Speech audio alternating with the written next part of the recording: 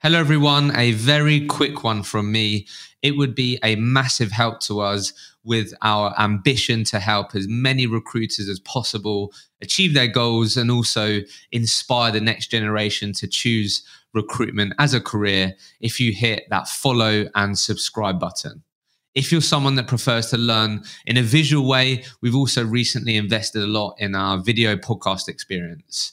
So in the show notes, you'll always be able to find the link to watch the video on our YouTube channel, and make sure that you hit subscribe so you don't miss a future episode. Thank you so much for supporting the show and enjoy this week's episode.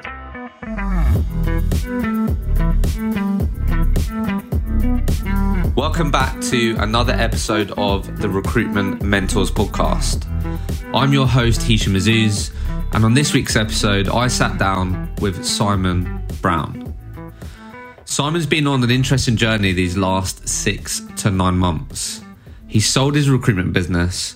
He's then joined the company that bought his business and more recently became the managing director of Digital Gurus. So in this conversation, we have a really honest and frank conversation around how he got to that point, and most of all, the experience. How did he build a £1 million business without making a single business development call? Don't worry, I really get him to explain how he did that. How did he come to the decision to sell the business? How did he get it over the line? How did he structure the deal? How did he deal with the impact for those that worked for his organization when he never initially planned to sell the company? And these past 6 months, now he's joined the business, now he's got the sale through. How has it actually turned out? How does it feel to now have sold your business? We discuss all, he shares all, some really great insights in this conversation for any aspiring recruitment entrepreneur who wants to exit or sell their business one day. Enjoy the episode. Simon, welcome to the podcast. Thank you. Thank you for having me. Happy Friday. Yeah, I don't know if happy we've got to Friday. timestamp this, but I've just timestamped it. Happy right. Recruitment Friday. No, I appreciate you jumping in. Obviously, I had someone let me down, and I know that, you know, when I saw what happened with your business, I messaged in, I was like, mate, we have to get you on the pod to talk about this at the appropriate time. So it sort of worked out this way. So I'm really looking forward to breaking this down with you. And I thought, let's just get straight into it for people listening. Yeah. So obviously it's been an interesting period for you because obviously when you came on the podcast last, you was on the journey of building your startup, building definitely. Digital 51. Yeah. And then in January of this year, it was acquired by the Rethink Group. Yeah. And I think today what we're going to do is focus and talk about, you know, what did Digital 51 look like to be even in a conversation of being acquired? Mm-hmm. How did you get there? What was that experience like? And then we'll then talk about, you know, what the journey has been like actually on the other side. I know we're early on that journey, but still, I think a lot of people are told this is, you know, this is what's going to happen. This is, you know, what's going to happen when we do this. And then you're now in the thick of it 6 months in. So we're going to talk about that. So why don't we just start then with, you know, Digital 51. Yeah. What did that, obviously I made some notes, but why don't we start with like, when did the sort of conversations start, or when did Simon initially have some of these ideas of, I actually might sell my business, which had been going for, you know, 18 months, which isn't a very long time. Mm-hmm. When did that start happening for you? It did happen around the 18-month mark. So the plan was never to sell. The plan was to drive for 10 years to build a employee-owned business and essentially step away at the 10-year mark. So that was the original plan. There's no denying it. First 18 months, in some respects, went better than I expected financially. Performance was superb. The impact and the approach and the style and all of that was brilliant on the markets that we were going after. So there was lots of positives in some respects. However, we were struggling to grow. I was struggling to grow the business, and we needed to grow at a faster rate of heads in the business than I was able to financially drive through cash flow. Bearing in mind, completely self-funded, completely privately owned by myself, and therefore just wasn't able to grow in that way. So I started to think about investment at that point, bank loan, investor, in putting more of my own money in, releasing shares. I started to think about how can I raise money. So at that point, we'd gone from 5 to 8, and we'd hired in ones and twos, or ones, and then a couple of people hadn't worked out, and we'd rehired from that side. I wanted to grow at 10. So therefore, do it in a chunk of 5 and then another chunk of 5. And that required investment. So I went to my accountant, first things first, what can I get from the bank? What can I leverage, based on my accounts are in a good perspective, in a good spot. They offered me some money from there, which was interesting, but that's bank money. So it didn't come with any upside. It was just, here's your cash, away you go. What I thought is if I got some investment from someone in our industry, I might also gain from that support for me. It is lonely. I was lonely. Maybe an investor would be someone to bounce off, someone to talk to. I had a non-exec, but that wasn't necessarily driving the way I wanted the outcomes for me. So I then started to just talk to people in my network in the sense of if I was looking to raise funds to release anything between 5 and 10% of Digital 51, would you be interested? And that happened at the end of summer 22. Okay. So really bang on the 18-month mark. And that's where the conversation started around what the business looked like, what the value of the business was, because you have to know all of that information to ask people to invest money. And then you sit opposite people and you start talking about it, and it went from there. Okay, no, I appreciate that. So I want to ask you to break down what the business looked like when it got acquired, because I think that would be really interesting for people, because you've achieved something. I know there's, you're really excited about what's to come, but ultimately you've achieved a business event that a lot of recruitment business owners, really aim for at some point, and a lot of people don't get there. And you managed to, get that over the line and achieve that. But I think it's probably worth noting, and we'll come back to this, but obviously, correct me if I'm wrong, but you wanted to grow in 2 chunks of 5 because your model wasn't the typical contingent model. It was a talent partnership model. Yeah. So what you were seeing is, with you sharing with me, is like you was getting in the rooms with some great businesses. Yeah. They bought into the way that you're doing it. But you knew if you committed to a hiring project of 30, which what the opportunity was, there's no fucking way you're going to deliver that, or you wouldn't be able to deliver the service that you wanted to. 100%. So that was obviously a bottleneck, which is why he was like, hang on a minute, I can get in these rooms. We just need more, more power inside our four walls to be able to deliver on these projects that I know that we can get. Yeah, like on the money. I was, really lucky. Myself and Adrienne, who were leading the business from the front, natural, better with clients, love the market, love business development, love getting out seeing people. I went to see one of the largest privately owned creative comms agencies in London, which was like totally my wheelhouse. I love that industry space. And they wanted to do an intake for 25 account managers. It was like, this was early 22. And the market in that creative comms space was booming. There was a huge demand for account managers because of suppressed hiring in the past 2 years. And I can remember getting the train home thinking, fuck, this is so exciting. I would love to work with this brand. But if they give me this project, how the fuck am I going to deliver it? Pardon my French. What am I going to do? Because we didn't have the resource in place. And then to be honest, that didn't come off. And do you know when I was worried that early in the year, that didn't come off. And there was a bit of me that was relieved it didn't come off, which is insane, right? And then Adi and I pitched for another piece of business, which was European business. And being honest, we sort of tanked on it a little bit. We didn't nail it at the end. But again, what they were talking about, I was like, we are really, because we were 100% fill rate, right? On everything we got, we filled every single opportunity that didn't get pulled by a client because we were that partnership model. So you have to know if you're in the room with these people, we're going to deliver. And we were getting close from the resource side. And I wanted a bit more slack in there, which is why I wanted to grow a bit quicker. Also, the market was insane for salaries at that moment in time. So I knew I was going to have to get people without, full-blown recruitment experience and take them on that journey. And we were fine with that. But again, that means you unfortunately probably have got a higher churn rate. If you're going to churn, 30% of that, then you're going to hire 10 and lose 3, possibly 4.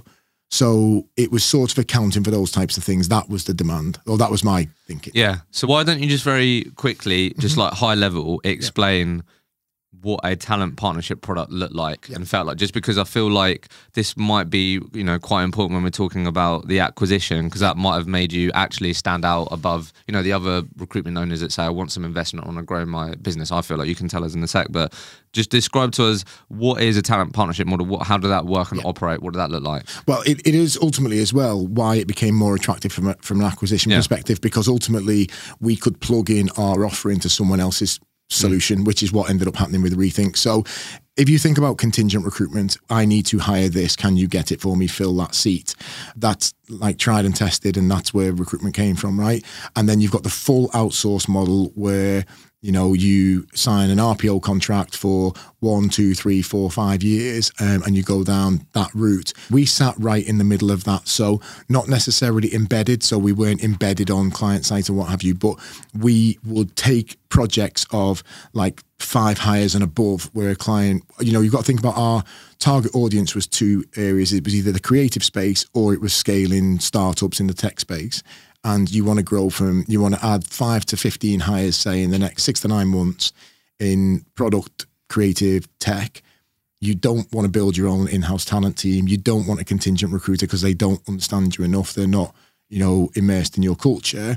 Then we had a financial offering around that where the partner would pay us a monthly fee and we would deliver outcomes against it from that perspective. So we weren't physically embedded, as in we didn't sit on their sites, but we were embedded in what they were trying to achieve, and we delivered our solutions, as opposed to we will fill these roles for you. We were delivering outcomes for them from that side. So the thinking behind it was, one, fast growth coming out of COVID, huge demand for perm. And from a business ownership perspective, it was reoccurring perm revenue, reoccurring perm rev. Whereas the historic problems in the perm market are it's spiky. You know, you have a brilliant month, then you've got to rebuild, and you have a dreadful month. And what this allowed us to do was essentially, we didn't do contracts, so it allowed us to have reoccurring perm and grow in a slightly different way. And also, I just believed that there was a hole in the market between full outsource and contingent. And a lot of contingent recruiters weren't really looking for this because their desks were hot because of the state of the market trying to at that deal time. with the job flow. Yeah. So just quickly, if you don't mind, again, we're going to try and make this as tangible as possible for people. Let's just break down what a like minimum deal looked like. So what was like the minimum? So let's say I was your target client and I fit the 5 over the next 6 months. I knew that I wanted to get 2 developers in that time, Simon. I needed a product person because of that, and then I needed 2 creative talent. Firstly, what in and around would be the minimum, monthly recurring revenue that you'd end up agreeing with me? Yeah. And then 2, what did those deliverables look like that were expected and you agreed to? Because I think that'd be helpful for people. Well, I will answer that, but also we had a partnership approach to everything. So we would do a partnership for 1 hire, but that partnership was called the Key Hire Program, or the 8-week guarantee. So we had partners who came to us to say, we need to hire this 1 person, head of product, head of development, head of client services in the creative space. And we would partner with them on that. So we would guarantee to get that job to offer within 8 weeks. Loads of people would call that historically a retainer, but in a retainer, you pay your retainer, and if the agency doesn't fill it, you lose it, or it gets spun onto something else. We had a partnership offering there for 1 role, which was you pay us half up front. If we don't get it to offer by the end of the 8th week, then we give you that half back. Now, we never had to do that, which meant that we could offer.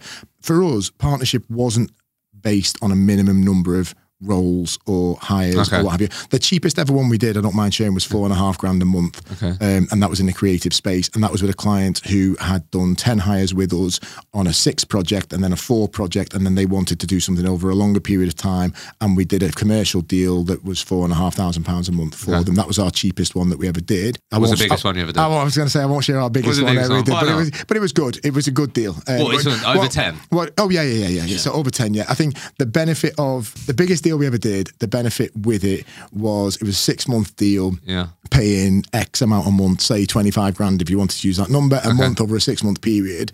And the partner needed to hire a number of people during that time, and then halfway through that project, they didn't need to hire those people anymore because of a pivot in their business, but they still paid the rest of the partnership. So in the partnership model, if there's economies of scale for the hiring partner, they get more than just we used to have a huge stack of data, insight, market intel, We would help them with their recruitment process. We would do lots of things for them.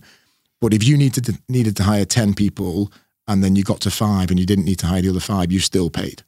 So you still paid that monthly. So the reason that the big one was good was that, truth be told, their business pivoted halfway through and they didn't need to hire. So for 3 months, they paid us that partnership model, which is like commercially superb. But the flip side of it is, if they had gone the full duration, then we would have made less revenue per hire than a contingent recruiter. And just really quickly, typical deliverables, besides having someone offer in 8 weeks, what were the typical deliverables that you would say? And for that, every week we're going to have a check-in call. You're going to get an insight into, the amount of people that we've reached out to. What are some of the typical deliverables that you would say we would also give you this?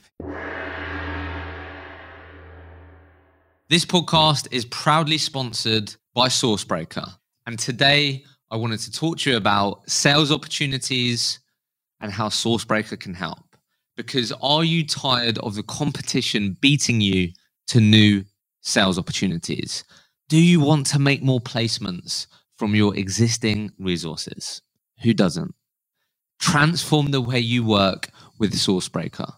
Revolutionizing recruitment with AI-powered technology, Sourcebreaker powers you with laser-accurate search results across all your sourcing platforms to build candidate pools filled with highly qualified individuals, all from one place, not from multiple tabs in different places. You will get perfect fit opportunities, automatically tracking relevant vacancies and events in your market niche in real time, and pre-built automations that constantly scope your markets to deliver high quality results at speeds your competitors simply can't match. Head over to sourcebreaker.com for more information. Back to the episode. Yeah, it's funny, even being honest, because you've got to think as well, this was the height of the market. So it was about outcomes it was about that. Right. So we had lots of metrics in there in terms of, we will provide you with data, we will provide you with salary benchmarking, we will provide you with, but really it was about deliverables. Right. And also certainly in the scale ups, because they were like, it was about speed. They wanted people quickly. Okay, cool, fair. Right, so really useful context then. So I guess from what it says online, you can obviously fill in the gaps here. From what it says online, with the acquisition of your business by Rethink, at that time, the net fee income was 1.1 million. Mm-hmm. What was the EBIT? We were half. So at that point, we were running 50% drop through rate. So the plan was to build £1 million NFI business in the second year. So we would generate £1 million worth of NFI, bearing in mind we're perm. So I wasn't, turnover was irrelevant. However, we fell short in that second year, which was a big sort of frustration. But the goal for the second year was to do £1 million worth of NFI, and for costs, or nothing to ever get above 50% was always the goal. Yeah. And then there's 7 people at the point of sale, you said? Yeah. Yeah? Okay, cool. So that's the business they bought. I think, let's just break this down a bit.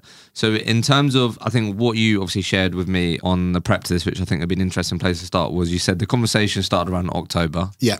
The deal ended up actually happening, going through on January. Yeah. So these things can often take longer than people anticipate. Totally. But I think what you said, where I want to start, and obviously I'm not bothered about actual numbers, but I think what you said to me was, you said an initial number.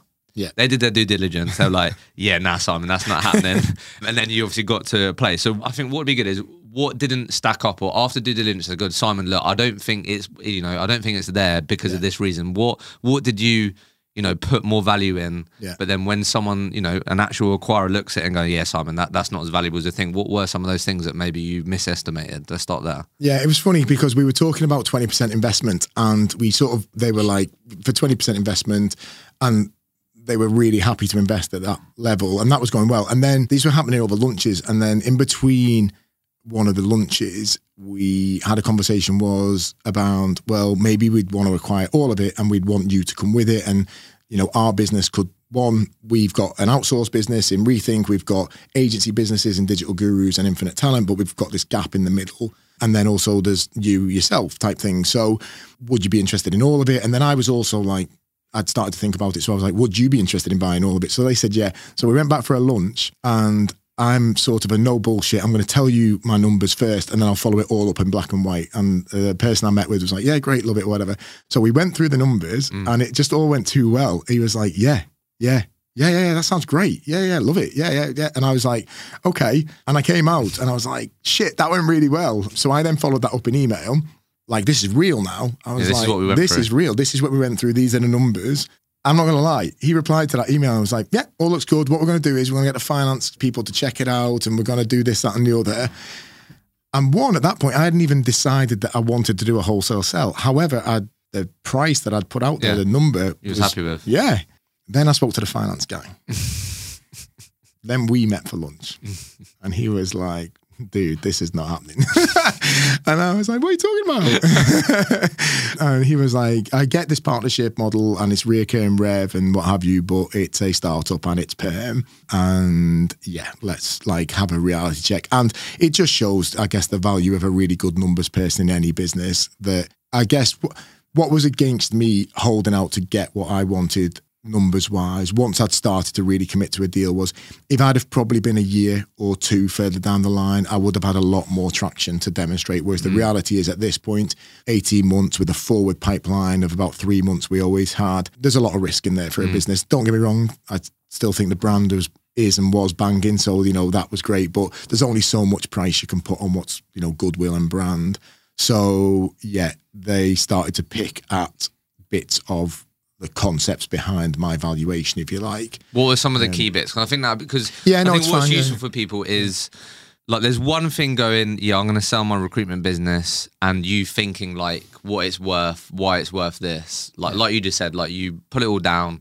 You had that really positive meeting, and then you had a bit of a reality check with someone that gets in the nitty gritty. What were some of the one of the two things that maybe in hindsight, like maybe I did put too much value on that, or maybe I did over egg that, or maybe that shouldn't equate to X multiple. Like what were some of those things that maybe you thought would what were some of the main one or two reality checks that he gave you? Yeah, well, to be clear, I still think my price was right. I was going to say yeah, fair. The biggest, probably one of the biggest mistakes I made, and one of the biggest things, so I didn't take a salary for 2 years, so I hadn't factored. So when I looked at my profitability, which was, I didn't take a salary for 2 years because I didn't want to take a salary for 2 years. I didn't take a salary for 2 years because it was part of my plan to build the business. I was actually always going to take a salary on, month one of going into the third year. It was always planned that way. What I wanted to do was reinvest as much as humanly possible. And I'd made plans going into the startup that financially would take care of me. So I didn't do that. I was just taking a dividend as in at the end of each year. Being completely candid, my approach was, like the day before Christmas Eve, I'm going to take out a dividend at that point, and that's me done for the first 2 years. I'd done all my planning around that. What that did is that inflates your EBITDA because fundamentally you haven't got your own cost in that. So the very first thing that the CFO did was, right, your salary is this, applied it straight to that number, and that reduced the profitability of the business straight away. So I hadn't just looked at the number. What I'd done is I'd taken the EBITDA of the business and I'd applied a multiple to it, which is the way that you should do a deal. And I looked at the last 12 months and I'd forecast the next 12 months. And I was taking a bit of a gamble because I took the average of that, whereas in reality you should probably take the backward looking number. And yeah, it's from there. That's a great learning. But what I hadn't done was factored in my salary. Now, I would say where I got frustrated and where we disagreed is I still saw it as the true EBITDA of the business without my salary in, because I'd made the decision not to take a salary. So it wasn't, well, we need to put this amount in for you, because that I hadn't needed or wanted to take that money for the first 2 years. It wasn't like you weren't taking it because like you wasn't able to. No, cash in the bank was never a problem. We were profitable in month one. We started trading on the 1st of March. We made profit in month one. In the first 9 months of the business, we only didn't make profit month by month once. So cash in the bank was never an issue. Cash in the bank to the scale of go and hire 10 people was an issue, which is why we were looking in for investment. So I always felt that was a bit of a bone of contention. However, I could understand the logic behind it. You're coming with the business, because I think, again, when you go to do a deal, some people look to do a deal and exit. Some people look to do a deal and earn out. I was looking to do a deal and go with it because I was looking for the opportunity inside that organization, which is why I got interested in a deal, because I was interested in rethinking the group and the brands within it. So because of that, they'd started to factor my cost in a little bit more. But to be honest, there was probably a learning that whether I took a salary or not, I should have factored a salary into my P&L going into year 2, because every time I sat with someone over finance, they were like, these numbers are brilliant. And then they were like, what are you getting from it? And then I couldn't show a salary, and they were like, that's not right. So it caused me a problem. Yeah, I appreciate you sharing that.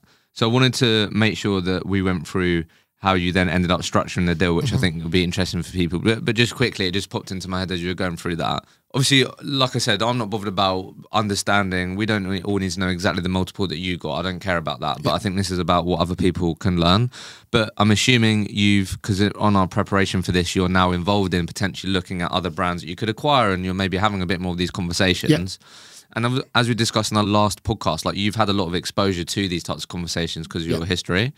So my question is, from all these experiences so far, maybe more recent conversations and being in and around more people like this finance person, if I'm a recruitment owner and I mainly have a predominantly perm recruitment business, what do you think is a realistic multiple of my EBITDA? It's interesting. I was actually on a call yesterday. 60% contract v perm split business. Been going for half a dozen years, looking at an event and sat on the call with a finance guy, and they're looking at a 3 multiplier off that side. I think it's like a bit of a politician's answer that it will always depend on the business itself, the makeup. Are the owners, are the founders, are they going with it? Are they doing an earn out? Who control, in a contract heavy business, how much contract have you got with certain members of the team? So if you've got 10 people who build contract in your business, but 40 or 50% of your revenue is sat with 3 members of that team, that's gonna bring the EBIT down. That's gonna bring the multiple down from that perspective. So it will always depend. I also think as well, any multiplier is important, but the business is also worth what someone's willing to pay for it. So it's like when you go to buy a house might be valued at a certain amount. If you want to pay more or less, that's beauty is in the eye of the holder, right? So ultimately, you need to apply a multiple. If you're doing an MBO, so management team are buying it out, then you should really look at EBITDA performance for the last 12 months, because that's the reality. If you're doing a trade sale, then you might look at forecasted EBITDA for the next 6 to 12 months, because you're looking at the future value of the business from that side. There's loads of different things, and there's much more qualified people than me out there. I find it interesting that there's not more merger, acquisition, MBO deal talk in our industry in general. And I also find it interesting that there aren't that many deals done every year, because most agencies are owner managed. And although some of them have the ambition to do an event, they're normally profitable businesses, so they end up holding them, and some hold them for too long. From that side. So depends on your business. Yeah, fair. And I think with a straight perm business, your multiple will always be lower unless you're a Goliath and you've got some, recurring perm rev in there. Yeah. How did you structure the deal then? We did a deal that was based. So the other thing for me was I wanted to go with the business first of all. So I wanted to go into Rethink, which meant that I also had to then negotiate on a job, in the sense of, where are the needs within your business? What is the future of Digital 51 within your group? At that point, the group had 3 businesses within it: Infinite Talent, Digital Gurus, Rethink itself. Where will Digital 51 sit within there? So there was sort of 3 parts to the deal, if I'm being honest. One was like how much you're going to pay for it and what's included in that price. So what was included was like the client relationships, the candidate database, the brand itself, all of the knowledge and everything that went with our product offering, and some of what I'd like our secret sauce, as I like to think, behind the scenes. So that's like the first part. The second part is what's going to happen to the brand moving forward. Is it going to get sunsetted? Is it going to remain as a legal entity? Who's going to own that legal entity? And then the last bit was what's happening with you, Simon, yourself, in that perspective. The big things, bizarrely for me, were not the upfront price, because it is what it is. We'd been round that roundabout. The first roundabout had been really good for me. The second roundabout it was still good, but it just wasn't as good as the first one. The second bit was around the legal ownership of the business. And whilst I was super excited to be going into Rethink, and I am excited to be inside it, I didn't want to give up the legal ownership of Digital 51. And I wanted some caveats that if, for whatever reason, this didn't pan out of the journey that we wanted it to, that I could get that business back. What I wasn't looking to do was sell my business, have nothing to do with it ever again. So really important factor for me was I actually want to caveat milestones for the first 2 years, which is what we did, that if this doesn't work, and by work we define success, then you have the option. I can take it with me, and I can leave. And that was really important for me. And then the last bit was, what's my job going to be? Yeah. So why don't let's focus on that now then, what your job was going to be. Obviously you told me when we were preparing for this, like I was like, what does Simon actually do within this organization, within this group? And you broke it down like this, but why don't we talk a bit about what the overall strategy and plan was for Simon to impact the Rethink group. But you said at the moment, if we were to split up in your weeks, like Monday, Tuesday, you're running a circa 50-person recruitment business under Digital Gurus and Infinite brand. Wednesday, Thursday, you're involved in the market team and the functions around the RPO model. Yeah. Right. And then you're also now one of the 5 people that are leading a 200 plus people, recruitment, business and group. You're back in the boardroom having those conversations and you are developing products and services and, now thinking, right, how can we continue, rethink strategy? Who could we be interested in buying? What companies do we need to be aware of? Some merger and acquisition strategies as well. Right? You just nailed it. If anyone in the business is listening to this and wants to know what do you do every week, Simon? Well, Hisham just nailed it. So was that the initial plan? No, it wasn't. Absolutely. So talk to us about what was the second part of that deal. Yeah. Right, Simon, join us. Yeah. This is what we're thinking, which you obviously got excited about. Yeah. These things happen. Obviously, you're engaged and you're excited with what you're doing. Yeah. But what was the initial plan? This podcast is proudly sponsored by Vincere. Today, I want to talk to you about the power of the recruitment operating system. Disjointed tech systems are painful for growing recruitment companies. Too much admin, bad data, and no visibility. It's holding back recruitment organizations. Meet Vincere. Vincere is the creator of the recruitment operating system, a modern operating system for recruitment and staffing agencies worldwide. This natively integrated tech platform syncs data and workflows across recruitment agencies' front, middle, and back offices. Start off with a suite of modules, a core CRM, ATS, advanced reporting and analytics, video interviewing, and more. That's just their core product. Vincere also works with a pre-integrated access products to expand your tech capabilities. Link up your recruitment websites powered by Volcanic or cover screening and pay and bill with the fast track integration. It's time to unite front, middle and back offices on a single recruitment technology platform. Unleash growth without gravity. Let's go.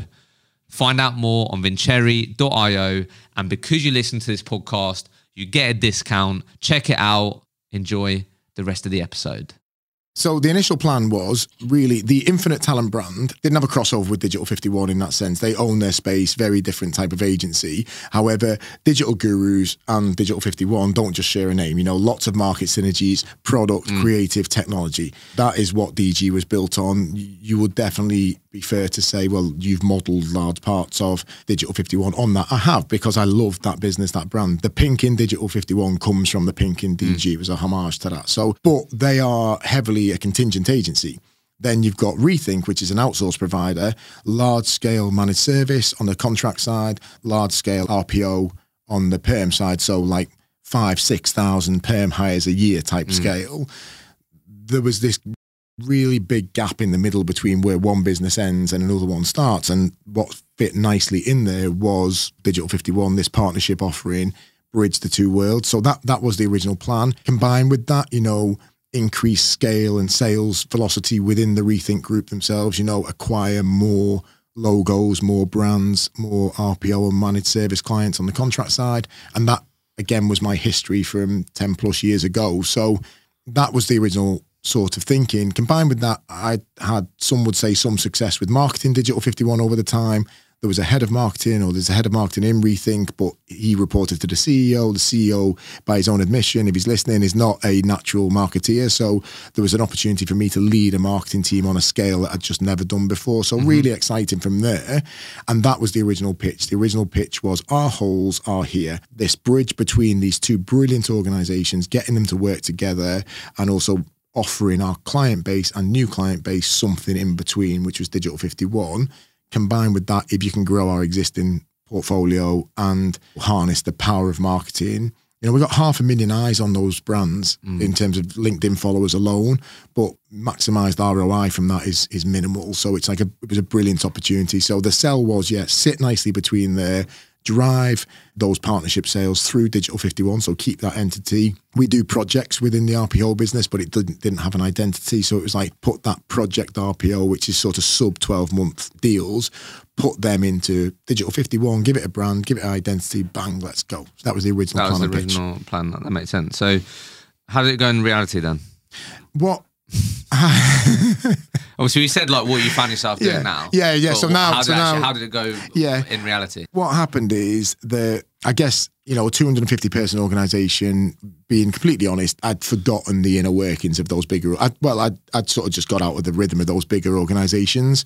Been 7 years since I'd worked in a business that size, lots of moving parts within there. And, sort of end of March, start of April time, there was essentially the opportunity that we've got a need for leadership across Digital Gurus and across Infinite. Very different needs. One needs hands-on leadership, and one just needs, direction maybe. Well, just work. They've got couple of brilliant directors at the top of it, just to help them, just to sort of keep them true and what have you from that side. But essentially, can you take a more hands-on role with the leadership of our agency business, which was like, I'm not going to lie, it was a really exciting conversation, bearing in mind my history with DG in particular, my passion for that business and all that goes with it. But I was always nervous that it would come at a cost, because they're consuming businesses, 50-person agencies operating right in the heart of, the spaces that operate in at the moment, where the market is in general. I guess the opportunity to lead them comes about because of a bit of a change. So I was super excited, but I was worried about the impact it would have on the original plan, if I'm being honest, in terms of this is going to make Digital 51 take a back seat. Redundant is a harsh word, my friend. Sorry. Yeah. But, it's going to take a back seat. It's going to take a back seat. Sorry. How on earth?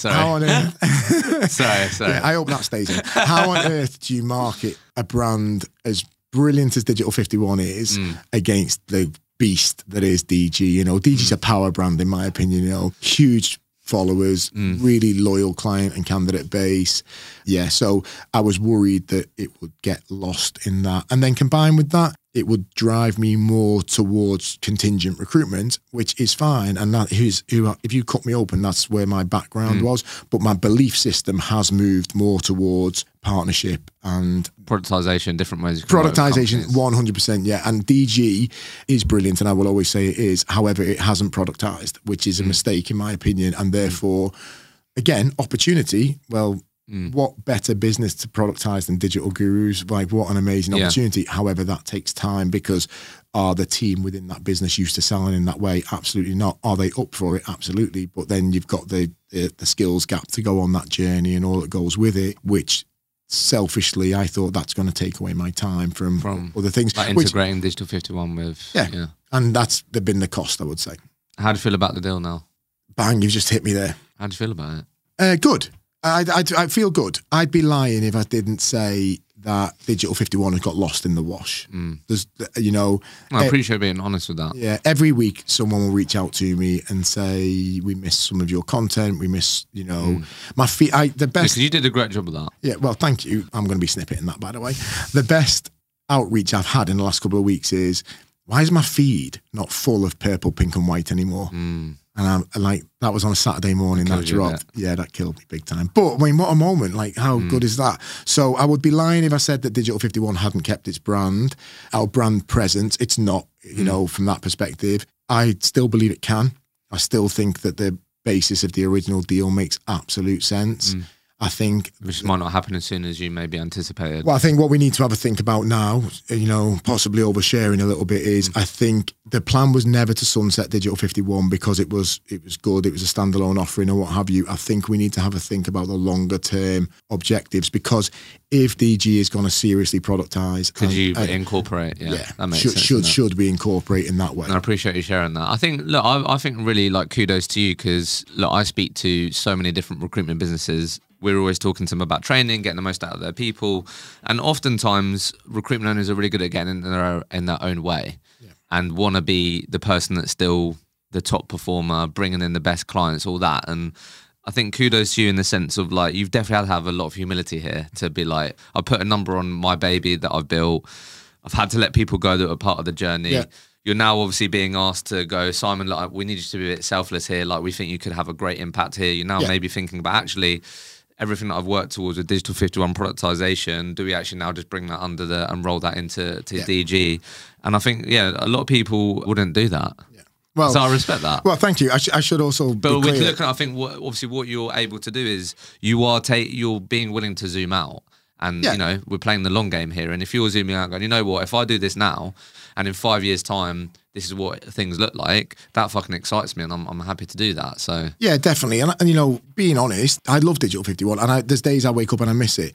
I should be clear, I wasn't the top performer either, that was Adriano and that hat long before me. So I do miss it in some respects. However, I am better in a bigger business than a smaller business. There's no denying it. I've realised that myself. I feel more comfortable back in a bigger space, back in a bigger organisation. It depends where you are on your little journey, what you're trying to achieve, where you are, where you are in your life. I started later. I arguably should have done it 10 years ago. If I'd have done it 10 years ago, would I have gone down this route? No, maybe I wouldn't. Or maybe I would have stayed true to it for a little bit longer.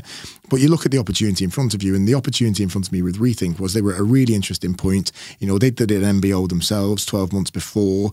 Really interesting journey for the next 2 or 3 years. Where do you want to put your chips? Yeah, exactly. And I respect that. There's no right or wrong. I respect that. Yeah, I massively respect that.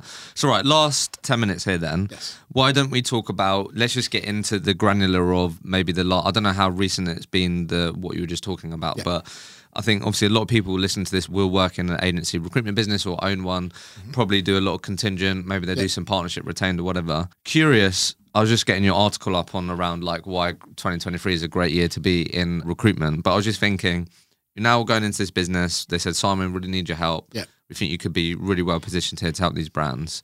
Let's just focus on DG because it sounds like that's one that's more hands-on. Yeah. What were the things that you wanted to get abreast of as quickly as possible of that business so you could know where you need to be impacting, thinking about, what was the dashboard that you put together? It's like, right, I need to see what is our job to fill ratio? How many clients are we with? Like, what was that initial dashboard where you had to get a grasp of to go, right, this is what we need to be focusing on, or this is where we're going to focus first? What did that initially look like? Because I think that'd be interesting. Yeah, for me, it's like I'm a big ratios fan in the sense of how do we make our money? Yeah. How do we deliver our NFI? How do we generate the revenue that we generate? What does that look like? How long does it take us to get on new roles and new projects? And then when we get them on, how do we convert them and fill them?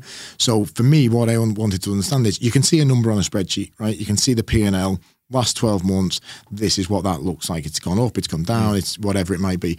Like for me, I'm straight on the floor. I'm like, I walk in a million miles an hour. I just took a picture on the way round before I met you, which is like go the bulls in the China shop. And I'm like, I'm straight in, bull in the China shop. So like straight in, what is beneath this revenue? How many jobs and how long does it take to fill them? And what's the fill rate and what's affecting the fill rate and how can we influence that? I sort of love and hate ABC jobs, gold, silver, bronze, whatever you call it. I'm not fucking interested in B and C. I'm all in on A, and I sort of always have been. I don't understand why you'd want a C job. I don't understand what client is sat there thinking, I hope I'm a C job. Yeah. They're just not doing it. Tell them they're a C job and then try and convince them to become an A job. And if they don't, then don't work with them type thing. So for me, I was looking at the mix between, when you've got a brand like DG, they have people knocking on their door day in, day out. We had 125 things come through the door last year of substantial value that didn't even get fully delivered on because of the outbound work that was going with it. So that's like 125 opportunities of anything from one role through to 10 roles that because of the mix in the history and what have you from there. So for me, it was stripping back what is underneath this NFI. How do we make that money in the sense of, how do we convert those deals and at what rate do we do them at? And I think that's where our opportunity sits because of the way the market's been. Being honest, we have got a mix of ABC jobs, and I don't think an agency like DG, to be biased, should have C jobs. So what's the benefit? Or like putting any effort into C jobs, you mean? The thing is, you've just hit the nail on the head there, right? You're not going to put any effort into it, then don't have it on your board. Yeah. Don't devalue that organisation by letting them think. Do you know what I hate is this term is, if someone comes along, I'll send them over. Who's coming along? That is such a what fucking bus stop is that happening at? What bus stop is that happening at? I'll tell you what, as this JavaScript developer walks past, I'm going to whiz him or her your way. So you're saying when a client says that? No, a consultant would say it to a client. What I don't understand is why a client... Oh, right. So why does a client... like, yeah, okay, Simon, sounds good. Like, if I find someone, I'll ping them over. Sounds good. What I'm going to do is I'm not going to... Why does any organisation hear the words, Hisham, I'm not going to actively work on that, but if someone comes across my desk, I'm going to whiz them your way? Fuck off. No, do not do that. And to the hiring organisations, no, don't accept that, because there will be other recruiters out there who will be like, yeah, I would love the challenge of going to fill that for you. It's why we created the 8-week guarantee at Digital 51 is... I really like that. We're going to go and find it for you. You know, we didn't have a massive database to sell against in terms of, you know, I hate that sell. We've got 200,000 people on our database. So how many are looking for work right now? How many are you speaking to every week? Everything we did was sort of headhunt. You know, tell us what you want and we'll go and find people who fit that bill for you. So under that lens, that's why I don't like ABC jobs from that side. So to get under the crux of the business, you need to take that NFI number and you need to split it down. How many placements does that represent? At what average placement fee, and what's the conversion rate? That's where I start then. What's top of mind right now in order for you to positively influence things? 2 things we need to do. We need to productize, definitely, because our offering is too broad and it is too contingent, in my opinion. And then secondly, we need to use more modern tactics. You know, I famously said to you, we built over £1 million in Digital 51 without ever making a BD call. That's because we were using modern tactics in the background, really sophisticated outreach, content-led outreach, automation in that outreach, tech and people combined. Absolutely doesn't need to be one or the other. In fact, it shouldn't be one or the other, but if you put the 2 together, that is strong. And, you know, I've been in the industry for long enough to say that historically we hated tech. We would always be like, the robots are never going to take our role or whatever. Whereas right now the industry is so open to tech, but we don't want to go the other way. I think there's this balance. So within Digital Gurus, again, the team are doing too much of the heavy lifting where tech could help them. That doesn't mean we need less people. What that means is we can generate more opportunity, more out of each person by using the tech. Yeah. So productization and thinking about your overall business development strategy and what that needs to look like. Yeah. And I just think that just productizing in general, I was this morning before I came to meet you, I was on the RPO side of the business, and we've got a really cool idea of a product there that we're going to test in the next 7 days about a different way of how you can buy that type of service, which historically has been known for a really long sales cycle and what have you. And we're going to flip it right on its head and make it like really easy to buy, really quick to buy, really easy to access. Makes sense. Just like free trials, free recruitment stuff trials. Like that. I did not say that. Have you read? Do you read books? Yes, I do read books. Thank you for that. No, it's just like not everyone's a reader. Yeah, I'm a reader. Have you come across Alex Hormozy yet? I have not, no. So you should read a book called $100 Million Offers. Right, okay, People listen to this should read that. The reason why I bring that up, it's really impacted my business, and I think the way that you're talking about there, it's actually a really missed opportunity. Like, don't fall into the trap of like, we've always done things this way. No. Like how, I love that 8-week guarantee, and that's something that you may have been, like if you were to read this book, that might have inspired something like that, because like there's so much power in a fucking great offer that you just feel stupid to say no to. Yeah. And like there's so much that you can experiment with, do. Like what I loved about that 8-week guarantee is like you're saying, look, you're paying up front, but if we don't fill it, you get that money back. 100%. Like you're committed, but at the same time, there's no risk. Yeah. And like there's like with that productization, it doesn't mean straight away you put it in the buckets of contingent, retained, or whatever. Like you can offer up your services however you want to. Yeah, definitely. And like you can have a lot of fun with that. And if you center it around when we speak to clients, what are the main challenges and problems that they want us to help them with? Yeah. What do we always find ourselves helping them with? Is it growing their brand? Is it interview processes? Is it data analytics? Can we package that all up to say this is Digital Gurus X products? It's called this. This is what you get for it. That's just such a missed opportunity for people. I love it. I think it's such an exciting. That's why I put that post out. What I didn't say is the recruitment market is fucking brilliant right now. And I've had a few people reach out to me and say that. I didn't say the recruitment market was brilliant right now. I mean, in my opinion, it is, depending on what you recruit for. What I said is a brilliant time to be in our industry, which it is, because innovation has something that the industry has historically struggled with. There are still consultants out there now building their desk off spec, right? Spec has been around before email. You know, people will tell you the stories about speccing via mailer, as in physically putting stuff in the post and sending it out to people. I don't get me wrong, that's good, right? That's okay. But do I believe that speccing is the right way to completely build out a desk? No, I don't. So I think you productized it in the things that you believe in. And we, at Digital 51, for example, it was like a cult in some respects. We believed in what we were doing. And therefore, if a client didn't want to work with us or a business didn't want to partner with us, we were like, great, you're not right for us anyway. And at the same time, we turned business away. We turned down £72,000 worth of business within the first 12 weeks of opening, because we had everyone on 14-day payment terms, privately owned, privately funded business, as in me, and I had a business saying we're on 60-day payment terms. I'm like, yeah, thanks for that. No, I'm all right. We'll just move on. And they were like, what? And they said to me, you're really going to walk away from £72,000 worth of potential business? He's not going to pay me. Because 60 days actually means fucking 120 days. Yeah, and it's like, no, we're not going to do that. In that sense, it's not who we were. I mean, it did help that they weren't in core market for us. So it was about staying true to, this is who we are, right? We do these things. And we had a couple of wobbles along the way where we would get things that come in. But once you're a partner, I had a client ring me. We didn't do finance at all. My first desk 17 years ago was Part Qual Finance, so I know it from 17 years ago. I had an agency, PR agency, London's hottest in my opinion. The FD rang me and she was like, I need a finance assistant. You just know us inside out. Is there any chance you know anyone? And I said to her, I know that job. So let me pop round, let's have coffee tomorrow, tell me what you want, I'll go and find it for you. I obviously didn't I just knew how to find that person. I didn't plaster it all over LinkedIn, that's what we were doing. So yeah, we came out of lane a little bit, but only with partners. So we productized, we believed in what we were doing, and then we just banged that drum relentlessly. And if people didn't believe in it, we didn't work with them. That's, you know, from that side. So now I think it's a really exciting time because you can productize in that way, and it's never been easier to market because of the tools that are available out there to do it. So if you're not in an environment where you can do that type of innovation, or the organization you work for isn't innovating in that way, then, you know, people will say to me, is perm going to die? Is this the end of perm? Are we on the long run? Permanent recruitment's never going to die as a concept, because permanent work's never going to die, but it's definitely evolving. So therefore, if it is evolving, we need to think about how people buy that service and why are they buying that service, and then tailor your solution to that. Yeah. Yeah. And I think just to add my 2 pence on that, what I really like about that, when you actually have that approach, you saying that we really believed in it, when you actually take the time to equip your team with what your actual product and service is and why it is what it is, because our clients ask for this and we help them with that, it actually gives everyone a lot more confidence. Yeah.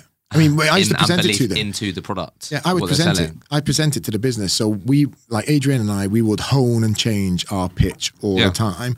And we would either pitch it to each other or pitch it to the business. You know, on day one, I did a welcome meet and I pitched the products, and I built the presentation around, right, I'm going to pitch you what this is and why we do it now. And the guys were like, love it. And then we did that continuously. One thing I wish we did more of, recruiting in product, they do a thing called a product teardown. So they take a product, they'll get the product owners, product managers, the developers, designers, they'll get them around the table and they'll tear down the product in terms of, right, what are all the holes in it and what could we do differently? We should have done that, because there was a couple of points in the first year where we were cutting through, but we definitely could have cut through a bit better if we'd have looked at our own sort of blind spots. Sometimes there's a fine line, isn't there, between self-belief and that arrogance in terms of there are other ways you can do things. And I think if we'd have had a bit more of a tear-down mentality, or if we'd have brought some other people in and said, right, we're going to pitch you, you know. Give us your feedback. Yeah, give us your feedback for it. I'll never forget the first time I pitched to a client.